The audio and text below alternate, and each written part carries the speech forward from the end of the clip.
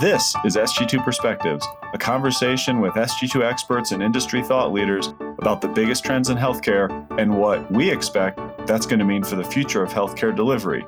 Something that we want organizations to start recognizing is that the only way to meet patient needs going forward is going to be through care redesign. The only way then to ensure that we're treating people at the right time and the right place with the right suite of services is by reconfiguring our offerings and redesigning the way in which we're actively delivering care. Welcome to SG2 Perspectives. I'm your host, Trevor Durin, and I have with me today two colleagues who really lead our forecasting effort. Forecasting has always been core of what SG2 does, and the behind the scenes is this time of year is one of the most intense for our forecasting teams to be thinking about all the key trends that are going to get quantified in our forecast, and members will start to see that in the national and local data at the end of the spring or early summer. I have with me today Dr. Maddie McDowell and Tori Ritchie, who are the dynamic duo who have led our forecasting for several years to give us a sneak peek into some of the key themes and how we're thinking those are going to impact our demand forecast going forward. Maddie and Tori, thank you so much for joining us. Tori, I'll go to you first because this all starts with baseline data. Where are we today in terms of recovery from COVID? And we'll call it the rebound of volumes across health systems. Thanks, Trevor. To just cut to the punchline, inpatient discharges are still down. We're sitting at about a 5% decline in discharge volumes for Q3 of 2022 versus Q3 of 2019. That said, days are up. And when we break this down, we see things like behavioral health, ortho, CV, those are all declining. However, trauma, transplant, some of those more intensive and acute conditions are up. In that same vein, we've seen an increase in ICU days. So that really plays into that rising acuity story that SG2 has been telling for a number of years now. And that's contributing then to an increase in length of stay. Additionally, I would be remiss to not mention the workforce challenges that no doubt all organizations across the country are experiencing to some extent. Those workforce challenges coupled with then that rising patient acuity, it's really leading to hospitals feeling strapped from a capacity perspective. Folks are having a more difficult time transitioning patients from inpatient to post-acute care, from the ED to inpatient. That's really creating a backlog within the hospitals today. As you think about next year, inevitably, the state of the economy is going to have an impact on the way we forecast demand. Maddie, in both the really near term and then over the 10 years of our forecast, how do we see the potential near-term recession impacting demand? Couple of things. One, in the past with recessions, healthcare tends to be impacted later than other industries. Part of that has always been because the layoffs and unemployment that occur during a recession impact patients' insurance status later. In this recession, there's two unique things. One, we have the exchanges that are protective now because people who are out of work can still have subsidized insurance. In addition, this recession may be different, we're told from the economic experts, in that we have a very strong growth job market. What we see with this recession in next year, what we're planning for is with the inflation and financial outlook, we're expecting to see price sensitivity become increasingly a challenge, a burden, top of mind for consumers. They may be delaying, deferring care, certainly shopping around looking for lower priced care. And employers will be too, as they look to see their costs going up. How do they cut costs by getting lower contracted employee-sponsored health insurance? So those are two big areas that we see impacted by healthcare utilization that we're planning to add to the forecast next year. And we're going to have a whole episode in a couple weeks where two colleagues from Kaufman Hall go super deep on all the ways that they think the economy could impact the operating system for health systems, their finances, and then the investment arm of their business. I know we're looking forward to that conversation. SG2 is always talking care redesign as something that we anticipate is going to impact how health systems meet demand in the future. Now is no different, maybe different, more extreme drivers of care redesign than we've seen before. Maddie, how do we see care redesign impacting demand? In what areas? Where might it be bigger or smaller? One of the areas that we've seen a significant change in utilization is in behavioral health. As we look at the COVID recovery, we've seen behavioral health inpatient volumes down dramatically, 20% in our last analysis of Q3 of this year compared to 2019. We've also seen ED behavioral health volumes down. Now, part of this may be due to capacity constraints in the ED and the inpatient, forcing patients to find alternative care. Some of this is not good, but there is a silver lining to this in that we've seen psychotherapy visits in our claims data jump 30% since COVID. And part of the reason we're seeing this jump is the expanded use of social workers. So using not only physicians, mid-levels, and psychotherapists, but using social workers to really expand that workforce to be able to address this. And with that extended access, we believe we're seeing some improved care management for behavioral health. The other thing to mention is we are looking at the suicide rates to see if attempted suicides are going up with this decline in inpatient in ED, and we haven't seen that so far. That's one example of care redesign that we're beginning to see today. The use of different types of staff and skill sets to expand our reach for care management. We know virtual health was a big solution during COVID to help address access, and it continues to be used, but much less so than during the peaks in 2020. So virtual visits have come down, in-person visits have gone up. We're now hovering around 13% of all visits being virtual, when at the peak it was about 50%. The reason virtual visits are not being adopted as much is because they still do not provide a solution for the strapped workforce. You still need to have a clinician on the other end of that computer or phone to conduct the visit. Where we're seeing some dynamic changes, though, is with using artificial intelligence and new virtual diagnostic modalities to really help expand the reach of the care team. Doing programmatic development more comprehensive for care at home, for example, not just a single point solution, to really help change the way a patient's managed more efficiently using less workforce going forward. Something that we want organizations to start recognizing is that the only way to meet patient needs going forward is going to be through care redesign. The workforce shortages that we're experiencing today, and as shortages were in place prior to the pandemic, they just maybe are a bit more severe right now. And so we're facing a workforce challenge. It's not just a shortage. And the only way then to ensure that we're treating people at the right time and the right place with the right suite of services is by reconfiguring our offerings and redesigning the way in which we're actively delivering care. I get to sit in on some of the forecast discussions. And one thing that I know may be debated this year is we've been pretty aggressive historically in the potential of what can shift to virtual. We've had a great learning lab the last couple of years. Are you thinking differently about that long-term outlook? Are you thinking differently about what is a good candidate to shift to virtual? How's the virtual forecast going to change based on what we've learned in the last couple of years? The virtual forecast is changing in its entirety with the SG2 forecast this year. We actually have claims data to help us model how many evaluation and management visits are occurring virtually. And so that'll be an enhancement to this year. No longer will we just see X% of E&M visits will occur virtually in Y year. We're actually going to have a tangible number in that baseline for our starting point. This year in the forecast, we're going to be actively forecasting for evaluation and management visits, both new and established, both in person and virtual. We'll be doing the same for psychotherapy. So those will be a couple of ways that we can start more discreetly breaking out that virtual adoption. In terms of the path forward for virtual, we still believe there is going to be uptake long-term of virtual capabilities. Right now, we're sitting at 27%, I think, in the 10-year timeframe. We don't expect to go substantially higher or lower than that number. We'll still continue to hit right at that mid to high 20s number. You've both touched on in places how care in the ED is shifting, pressures on the ED. ED volumes are still down a little bit, but they've made a pretty bold recovery. There's still plenty of room to shift urgent visits out, which has been kind of a key driver of the last few years relatively flat ED forecast.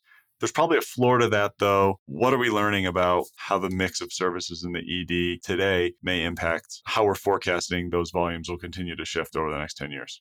We've taken a look at the latest Vizient clinical comparative database, and what we've seen there is a continued decline in those lower acuity urgent visits. So this, again, is very much in line with that SG2 forecast story. We are still seeing pretty steep declines quarter over quarter, so we think that there's a bit more room to shift that volume out of the ED. At the same time, we've seen those higher acuity emergent visits and critical care ED visits grow. What we're thinking is at some point within our forecast, we are going to hit that floor. We are going to hit a place where we can't shift those low acuity visits out anymore. There just isn't any juice left to squeeze there. And from that point, we'll start seeing a slight increase in ED visits as just that patient population that's left behind in the ED. It's going to grow a bit over the remaining years. Maddie, I'll come back to you because I know the way surgeries have shifted across sites has been another key part of our forecast for years. My understanding is this year we're looking at trends of surgery shifting in all directions. What are some of the big surgical shift stories that you're following?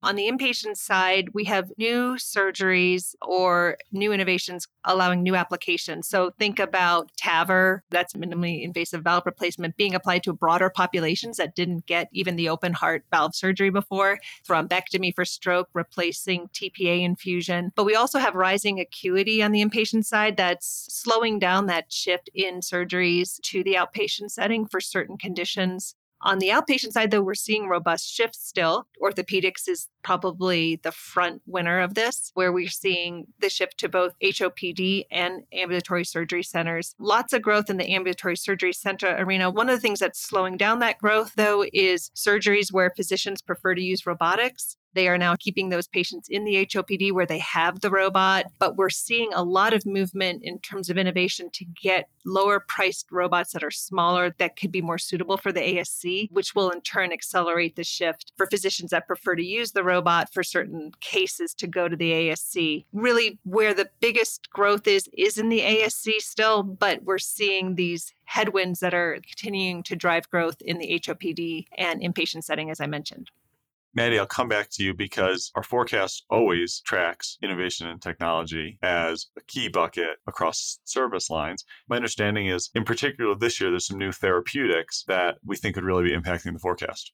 There's a lot of change happening in terms of therapeutics and new medications that really could change our growth trajectories. I'm going to put them into some larger buckets. So on the cancer front, we have radiopharmaceuticals and diagnostics that are rapidly being adopted in new ways to treat cancers. Theranostics for prostate cancer, for example, with improved outcomes. Another important area to follow is the new diabetes, obesity drugs. These are going to, over time, we believe, become more widely adopted. Some of this is recently being covered by insurance. Some are still not covered by insurance. But one of the classes is the SGLT inhibitors for diabetes that also recently have been shown to improve congestive heart failure, both mortality and reduce hospitalizations for that. So with these types of drugs that treat the chronic disease, the underlying obesity, diabetes, heart disease, in 7 to 10 years, we could see the prevalence of these conditions impacted for the better with a reduction in hospitalizations for these conditions.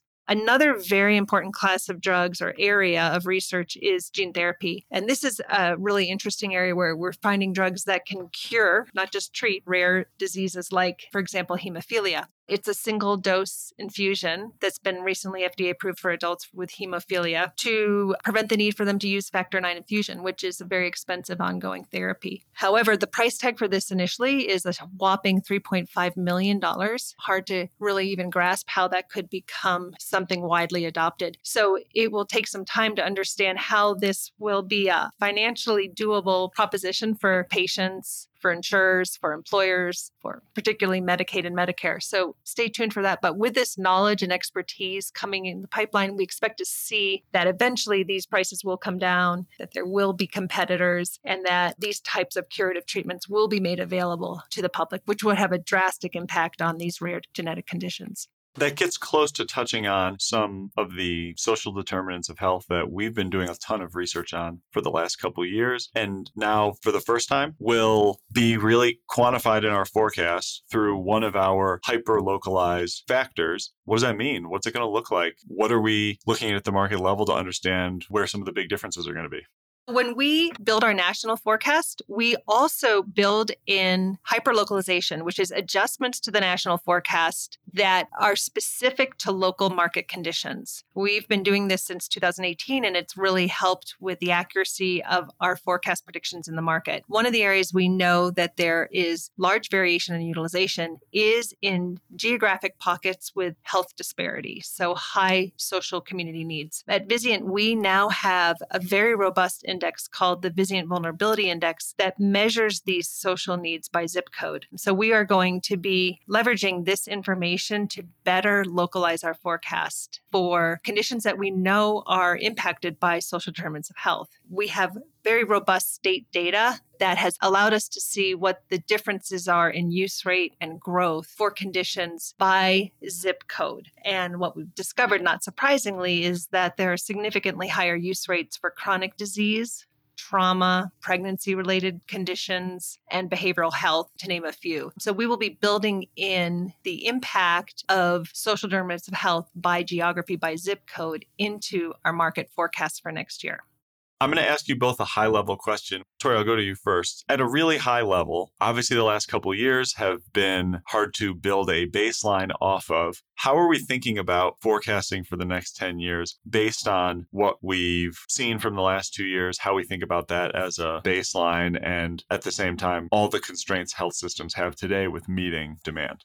We're really operating off of a new baseline. The world as we know it has changed. The patient composition of those that are coming into that inpatient setting for care, it looks quite different than who was coming in prior to the pandemic. We're all older. We're all a bit worse for wear. And so it is one of those things that we have to factor into the forecast. At the same time, because workforce has taken the hit that it is, it's something that we're considering in that what are those downstream impacts due to these workforce challenges? This isn't something that is explicitly captured in the forecast, as that is more of a supply or strategy-based measure. But we are thinking through some offline tools that we can arm our members with to better capture really what those local and nuanced impacts are within their market. In addition, we have to think about that grim calculus equation. Because of the pandemic, we're looking at now 1.3 million excess deaths. These are people who were likely going to be high utilizers of healthcare services, and that's now a patient population that's gone. So how is that then impacting utilization really in that near to midterm? That's a bit of a blip. So we do expect to see maybe some soft declines in volumes over the next 3 to 5 years, where if the pandemic hadn't happened, those individuals would be seeking services for myocardial infarction or stroke or any other number of services that fit that aging comorbid population. And we're already seeing that in the data. We uncovered that myocardial infarction is down 15%. It should be actually up post-COVID. We should be seeing a higher acuity patient population. Stroke is flat. COPD is still down over 30%, which we knew had a lot to do with infectious disease control and social distancing, but that seems to no longer be the driving factor. Dementia down, prostate cancer patients down. Some of this could be the grim calculus. But the exciting news is we are no longer using a 2019 baseline. We've used that for several years. We are now officially going to a 2023 baseline as we have much more stable volumes and can now forecast off of that. That was such a good answer. But what about the way people's immune systems have responded to COVID? Are we thinking about that? Are we seeing that in volumes? Is there enough good research out there for us to think differently about, I hate to call it backfill, if it was a patient group who we expected to be high utilizers, have we almost backfilled by making another group more susceptible to other infectious diseases? We definitely have seen that with the pediatric population, a significant rise in very high severity infectious disease. So patients, maybe an increase in RSV, but more importantly, an increase in the ICU use of RSV and other infections. This pandemic, whether it's social distancing or COVID itself, has impacted people's immune systems, and particularly the pediatric population. But we also have long COVID and chronic fatigue syndrome, POTS, other types of long-term complications of COVID that have affected over 1 million of our population and have also brought recognition to other viruses that have caused prolonged chronic fatigue and post-viral syndromes like mono, Lyme. We'll be seeing a lot more research into this type of phenomenon and hopefully some better therapies to treat this larger population. Maddie and Tori, thank you so much for giving us a glimpse into the many things that somehow you're keeping straight in your heads that are going to be important factors in our forecast this year. Look forward to hearing more from you as all this gets quantified and developed throughout the spring. Thanks so much for joining us on SG2 Perspectives. As always, I really value your feedback, input, comments, or ideas for episodes, and you can reach us at sg2perspectives@sg2.com. Additionally, I recommend that you check out some of the other Vizient podcasts, which cover a range of clinical and operational areas. Those can all be found at vizientinc.com/podcasts.